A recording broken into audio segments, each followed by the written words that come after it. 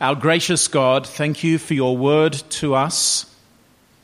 Now, as we've sung, we pray, speak to us from your word, that we may not only understand it, but believe it and live under it for the glory of your Son, Jesus. Amen. As you stroll around the markets of Bangkok, or as I did recently, I noticed a sign that I've seen a few times there before. As some of the products are advertised, genuine, fake. Genuine, fake. At least they're honest. Genuine, fake.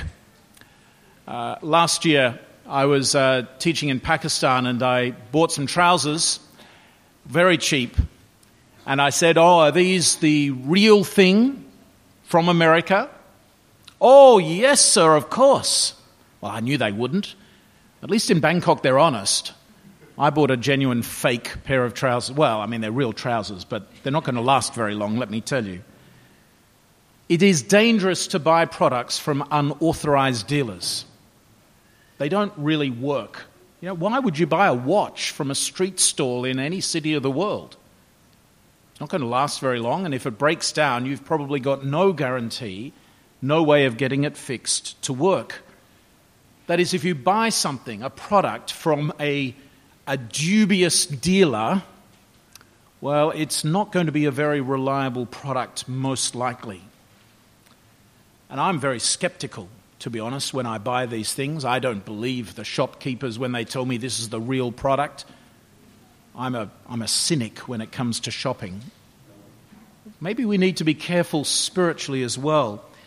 In a way, the issue that's bubbling over in the churches in Galatia is this accusation or allegation against Paul the Apostle that somehow the message that he is peddling, they would say, is a dubious product, a fake, not even a genuine fake, probably. And they're warning the Galatian churches that probably Paul himself has been instrumental in planting, that actually his message, his gospel, is not the real deal. And that in fact they have got a fuller, better, maybe more sophisticated message or gospel. And so what we find in this letter is a defense by Paul, in part. And that's what we come to today with a biographical testimony of defense of the gospel that Paul preaches. Paul's reply in this section is dealing with his own personal history, how he came to this gospel and why. A bit later, when you get into chapter 3 and 4, he will then argue the theology of this gospel, and in the later chapters deal with the ethical, moral consequences of it. But at this point, it's more of a biographical defense that will lead into a statement more about the theology of it. But even now, and you would have seen last week, there are hints and glimpses of the theological significance of what is going on here. In some ways, we may read these verses today as simply a sort of testimony, a biography of some part of Paul's life. But it's not just a biography. It is framed for this particular reason, to defend the gospel that he's preaching. And this charge, as you would have glimpsed last week as well, that the gospel is a fake, needs some form of biographical defense before the theological and then the moral defense of this gospel. We could say that a way of thinking about today's passage is under the heading of pleasing God, because that idea both begins and ends today's section. So chapter 1, verse 10, for am I now seeking the approval of man or of God? Or am I trying to please man? Well, if I was still trying to please man, I would not be a servant of Christ. And then at the end of this passage, as we'll see in a few minutes, comes to the statement about glorifying God.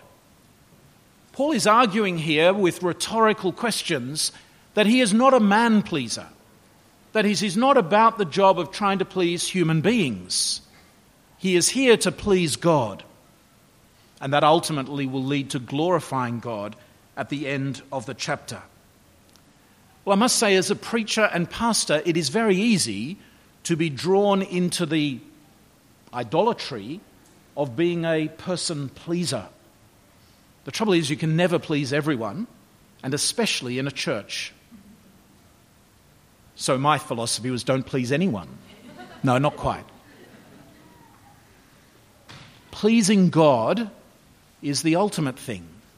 And it may be that these false teachers who are trying to distort the message of Paul and lead away from him, the Galatian churches, maybe they're saying something about Paul as being a man pleaser, a human pleaser, that he's not actually pleasing God, that his message doesn't please God, that Paul has changed the truth in a way to please human beings.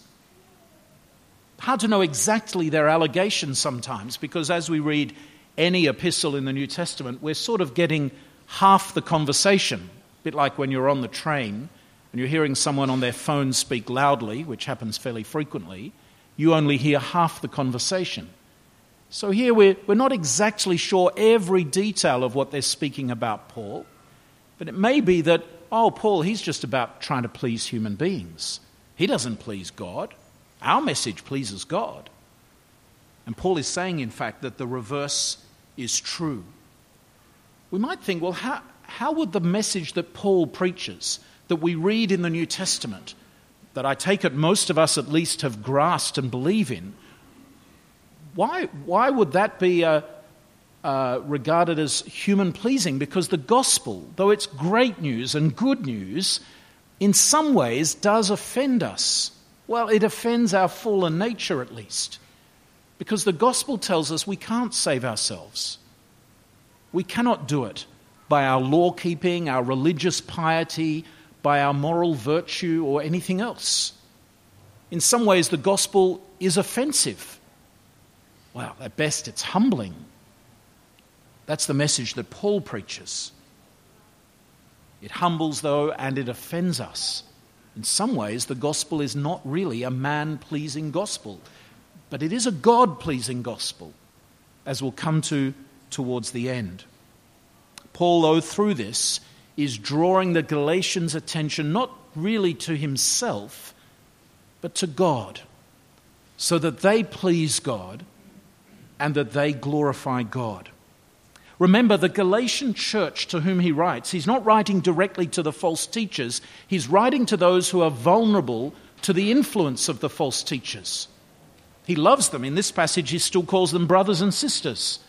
So there's a warmth of his approach, and he's trying to strengthen them, to steel them against being misled, that they understand deeply so that they stand firm in the truth. He's trying to strengthen their resolve in a way. In some ways, actually, the wrong teachers, the heretics, they maybe are people pleasers. And if they are people pleasers, then maybe they are flattering the church and that way trying to distort them. We know that happens in other places in the early church. As Paul speaks to Timothy later in his life, he speaks about beware of those who flatter people and thus mislead them to error. And notice too how Paul says in verse 10, am I trying to please man, or if I were still trying to please man? The little word still. What Paul is hinting at, and it'll come out in the next paragraph more clearly, is that before Paul was a Christian, he was pleasing man. He was pleasing humans. He says, am I still trying to please man? No. So in that little word, we are getting the first hint of the big change in Paul's life. He used to be a man-pleaser, preaching the Jewish religious Pharisaical law, but now he's a God-pleaser. And that's the contrast that's going to become clearer in the verses that follow. And also, of course, Paul is very aware you cannot serve two masters. You cannot live to please people and live to please God. And so by framing this debate in that way, he's drawing the Galatians' attention to God. Galatian church, you please God. Don't worry about people. Don't please people. Don't please me. Please God. He's drawing them higher, in fact, to the truth in this argument. Well, Paul's basic claim comes in the first verses of the next paragraph. I would have you know, brothers and sisters, the gospel that was preached by me is not man's gospel. For I did not receive it from any man, nor was I taught it, but I received it through a revelation of Jesus Christ. That's the key. That's the key claim. The gospel that Paul preaches is not man's gospel. It's not man's message. It's not a made-up message by humanity. C.S. Lewis said something like, when you look at Christianity, how could any human dream that up? It must come from God. Maybe Paul hasn't expressed it quite like that. But what he's saying here is that the message that he preaches, that he preached to the Galatians, that they believed, that they are under pressure to give up and move away from, that is a message that came to Paul from God directly. He didn't get taught it by another person. He didn't get trained in some long tradition of this message either. It has come to him by God directly. And as we know, on the road to Damascus, when he had that life-changing vision and experience that set him in a different direction. Paul calls it revelation. That is, this message that Paul has been preaching to the Galatian churches is not a concoction by some human being, but is something that has been revealed, shown, or exposed to Paul by Christ. He calls it a revelation of Jesus Christ. And probably there's two things in that little expression. It's a revelation that is that Jesus has given him. After all, on the road to Damascus, he saw Christ and heard him. But it's also about Christ. The gospel is Christ. It is a Jesus-centered gospel that has been revealed, shown, exposed to Paul on that road. It came to him directly from God. And you can see then how Paul is building his argument of defense. The message that Paul has preached is God's message. Paul's gospel is God's gospel. It's not a human message. It's not a made-up message. It is directly from God. But then Paul has to explain more of his biography to defend that claim. That's the basic claim in verses 11 and 12. But then he goes on to speak about before he was a Christian, his conversion, and then the years immediately after his conversion through the rest of this paragraph. Before he was a Christian, he says in verse 13, "For you have heard of my former life in Judaism, how I persecuted the church of God violently, to an extreme measure is the word, and tried to destroy it. And I was advancing in Judaism beyond many of my own age among my people, so extremely zealous was I for the traditions of my fathers." Paul was a Pharisee. They are very legalistic, or were. Rules and regulations mattered to them. And Paul was an ardent, fiery, and zealous Pharisee. But what does he call that? The traditions of my fathers. That is, it's human. It's not from God. He was an ardent Judaizer. He loved the law. He proclaimed the law. He fiercely opposed the church because it rejected that tradition. But it was a tradition of the fathers. It went back a few centuries, perhaps. We're not sure quite the origins of the Pharisee movement, but it was old by Paul's time. But it's a tradition. It's human. That's all. You've heard about this. It's well known. So he's not making up a biography here. Paul's conversion story was widely known through the early church as it is to this day. And Paul's own advance in Judaism is also important. Paul knows Judaism, and it's clear that the false teachers in Galatia seem to be trying to draw the Galatian church in some ways back into a Judaistic way of thinking. Paul knows that. He's been part of that before he was converted. And what he's saying here by going back to his conversion is that message of Judaism or Judaizing Christianity is totally incompatible with the gospel that Paul himself has received from Christ on the road to Damascus. He understands Judaism well. That's part of his defense. Well, then he moves on then to his conversion. Notice the change here. In verse 13 and 14, I persecuted, I was advancing, etc. But, verse 15, when he, that is God, who set me apart, God set him apart before he was born, and God called him by his grace, and God was pleased to reveal, the subject changes from Paul, I, to God. God set him apart, God called him, and God was pleased to reveal to him. That's the conversion change for Paul, reflecting on the road to Damascus. And maybe he uses those words carefully. God set me apart. You see, the Pharisees thought that they were set apart for keeping the law. But God, Paul says, has set me apart, a former Pharisee. Why? How? For what purpose?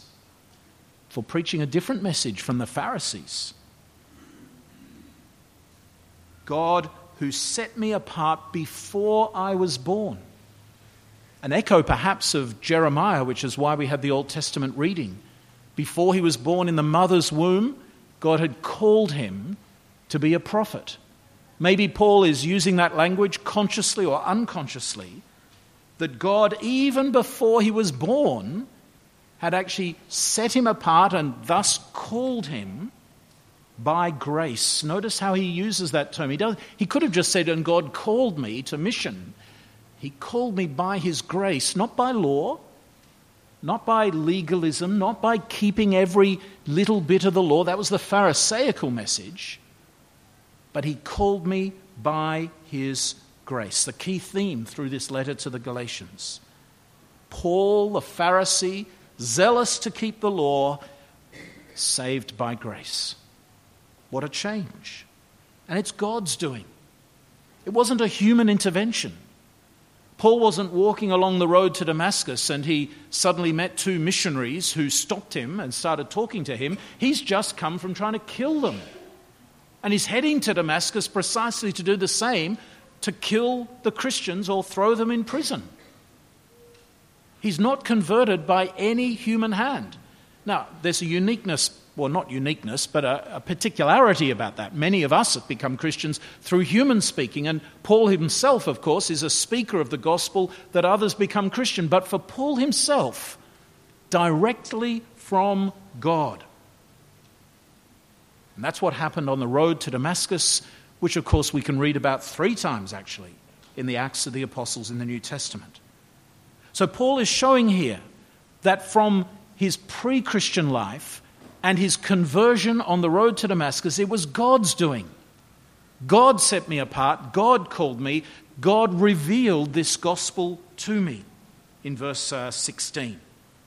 And he revealed his Son to me.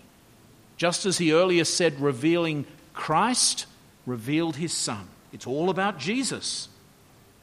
And the purpose, in order that I might preach him among the Gentiles. So Paul's mission to Galatia on his first missionary journey, the people to whom he's now writing later, that was part of his conversion and calling. It's not a later thing.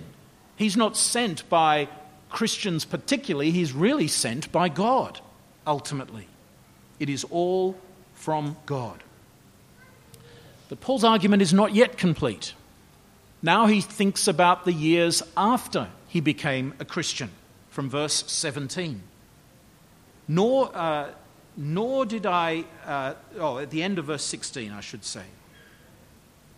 I did not immediately consult with anyone. Now, don't take that out of context, because you could apply it to every aspect of your life. I'm never going to consult with anyone about anything. Paul is simply saying, for him, when he became a Christian, yes, he met with Ananias in Damascus, but by way of understanding the message of the gospel and his calling to proclaim it, he didn't consult with anyone. He didn't go to Ananias or jump into the institutes of religion by some proto-Calvin or something like that to find out, have I got this right? What should I be speaking? It has come to him directly from God, is what he says.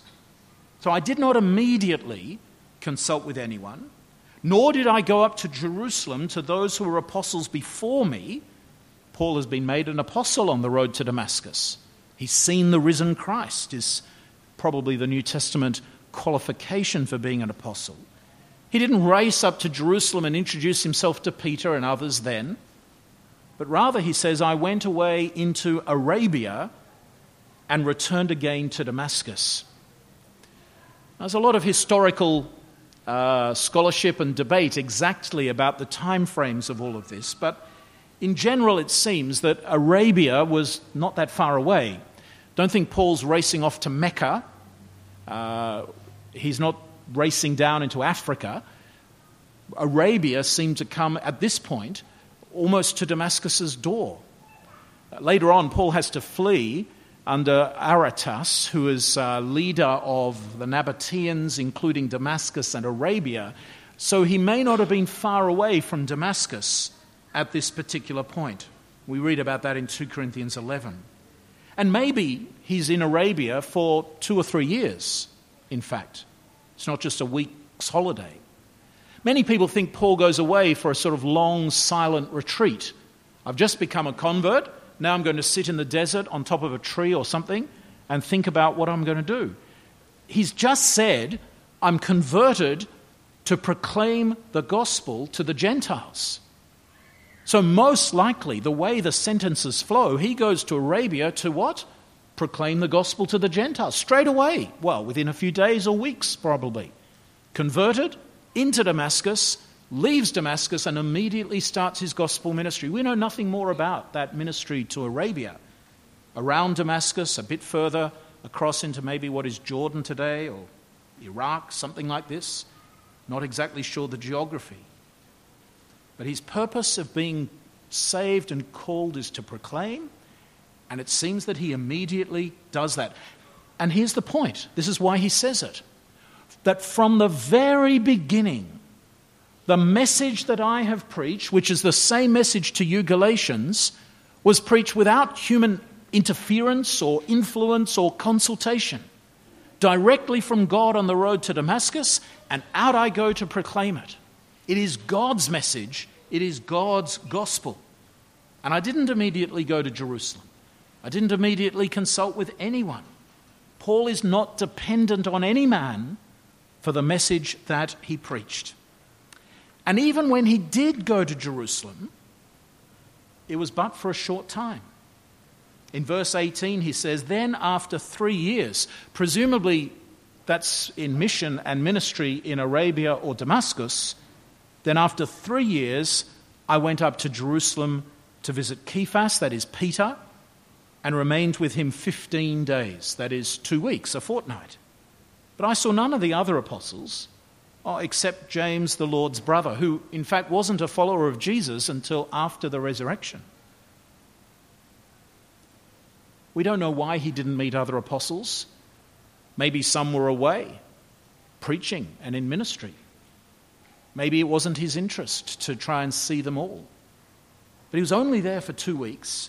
It's after 3 years, or at least in the 3rd year of his ministry after his conversion, and he only met 2 apostles.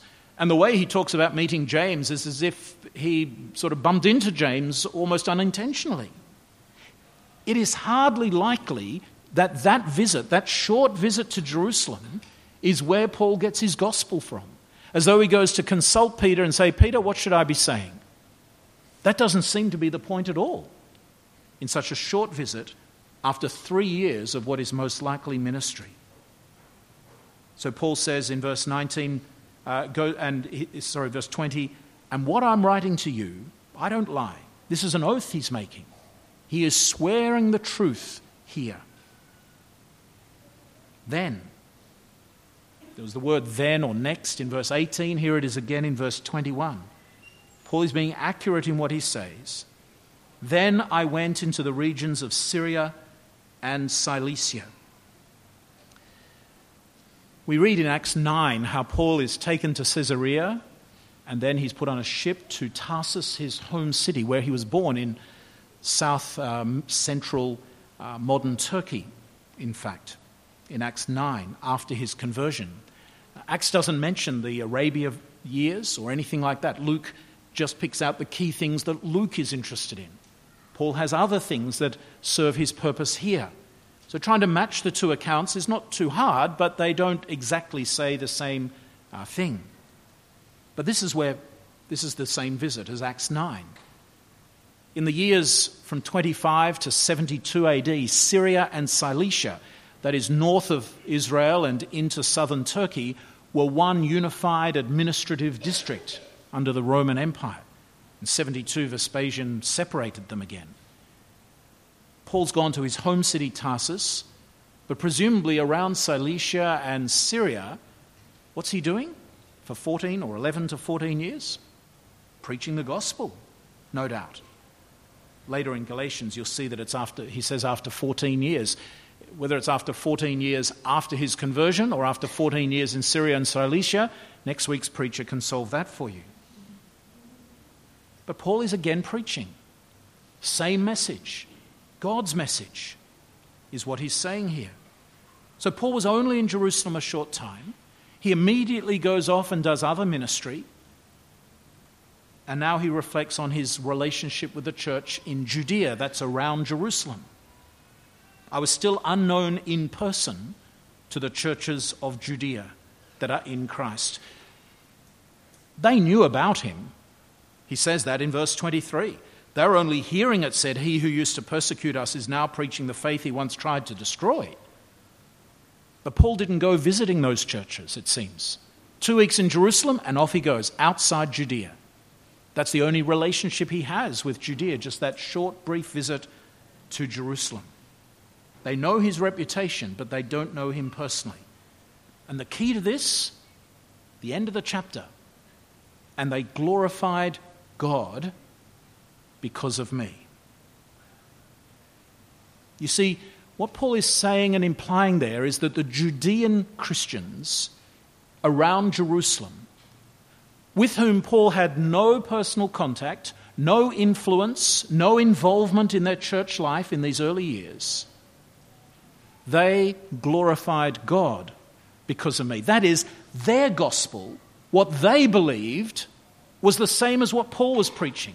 They knew that. They didn't know Paul personally.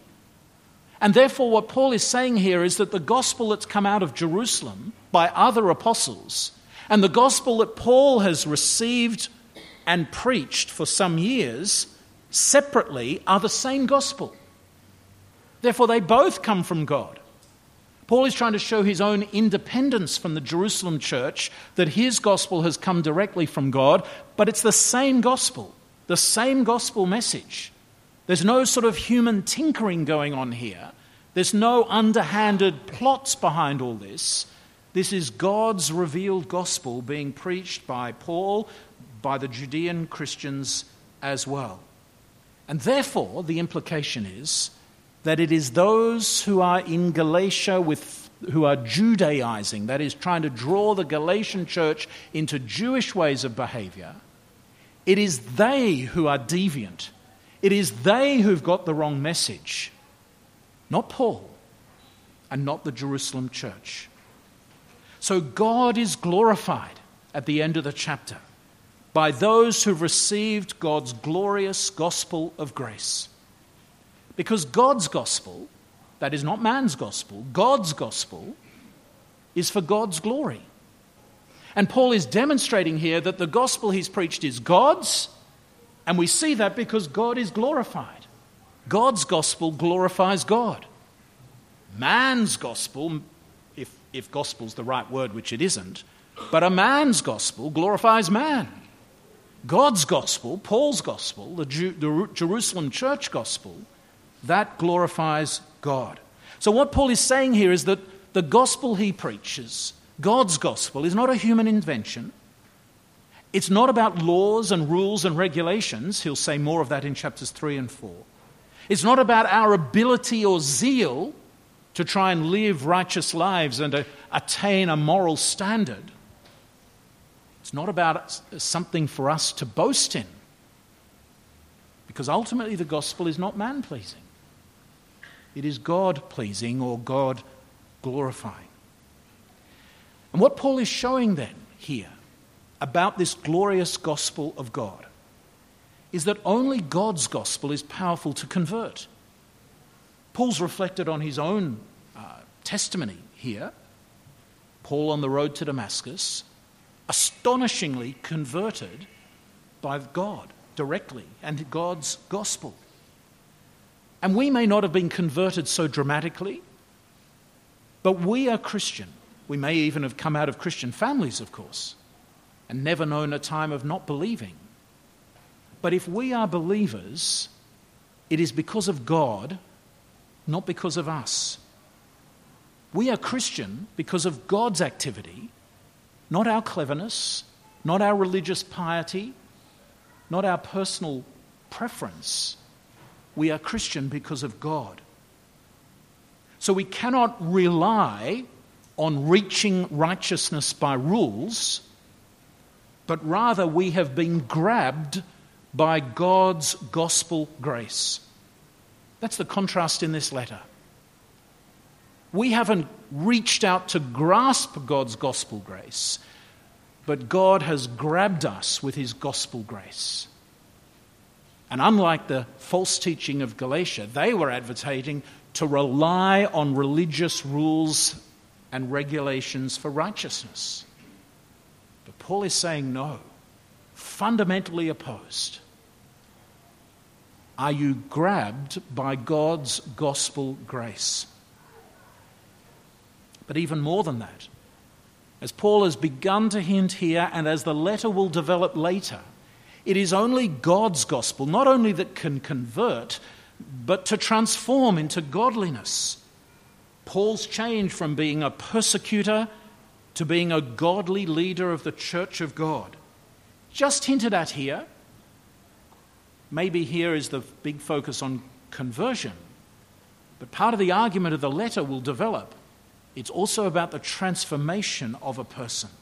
So, for example, in Galatians 5, the fruit of the Spirit. There's no fruit of the Spirit. There's no power to transform that comes out of a heretic's gospel. That's all about human attempts to rely on rules and regulations. So, in conclusion, this is why the gospel is worth defending. We defend it not because it's weak, but we defend it because it's true. There are some things in life that are matters of opinion, but the gospel is not that. So often we are misled by a sort of relativistic, pluralistic world that says, well, it's okay for you to have your opinion and I'll have mine. But what would happen if my opinion said that 2 + 2 = 5? I'd be a bit stuck in all my daily transactions, wouldn't I? That is, there's a difference between opinion and truth. And the gospel is true. It is not a matter for opinion. And Paul is defending it with everything he has, not because the gospel is weak and needs human defenders, but because it's so true and so brilliant and so important. That's why Paul is so ardent for this gospel of God. It's why Paul goes to such lengths in this letter and elsewhere in the New Testament to defend it in his writing, in his prayers, in his ministry, and with his life. And it's why in last week's passage he even curses those who pervert the gospel, because this is the truth and it matters eternally. The false gospels that we have today are legion. There are many. They may not be exactly the type of false gospel that the false teachers in Galatia were preaching. But the ones in our world today are just as lethal and dangerous. The gospels of prosperity, for example. The gospel of pluralism, that Christ is in every religion, that we're all worshipping the same God, for example. The gospels that are rational, that dismiss the miracles and the supernatural. And on it will go.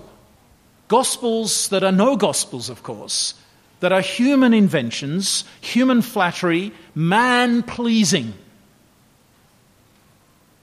But God's glorious gospel, the true one, is God-pleasing, not man-pleasing. So make sure that the gospel that you are grasping is the true one. That it doesn't come from some disreputable dealer on the street with a hidden sign that says genuine fake. Make sure that the gospel that you trust in and rely upon, that you embrace, that you love and proclaim, is God's gospel. Because God's gospel is glorious grace.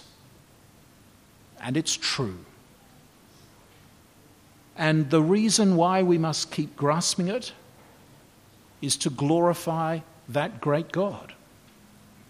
Because God's gospel is for God's glory. Let's pray. Lord our God, we thank you for the glorious gospel of grace that has grabbed and grasped us. And we pray that we may hold fast to it, so that in our lives and in the lives of others around us, we may glorify you and not seek to please ourselves or others. For we ask this in Jesus' precious name. Amen.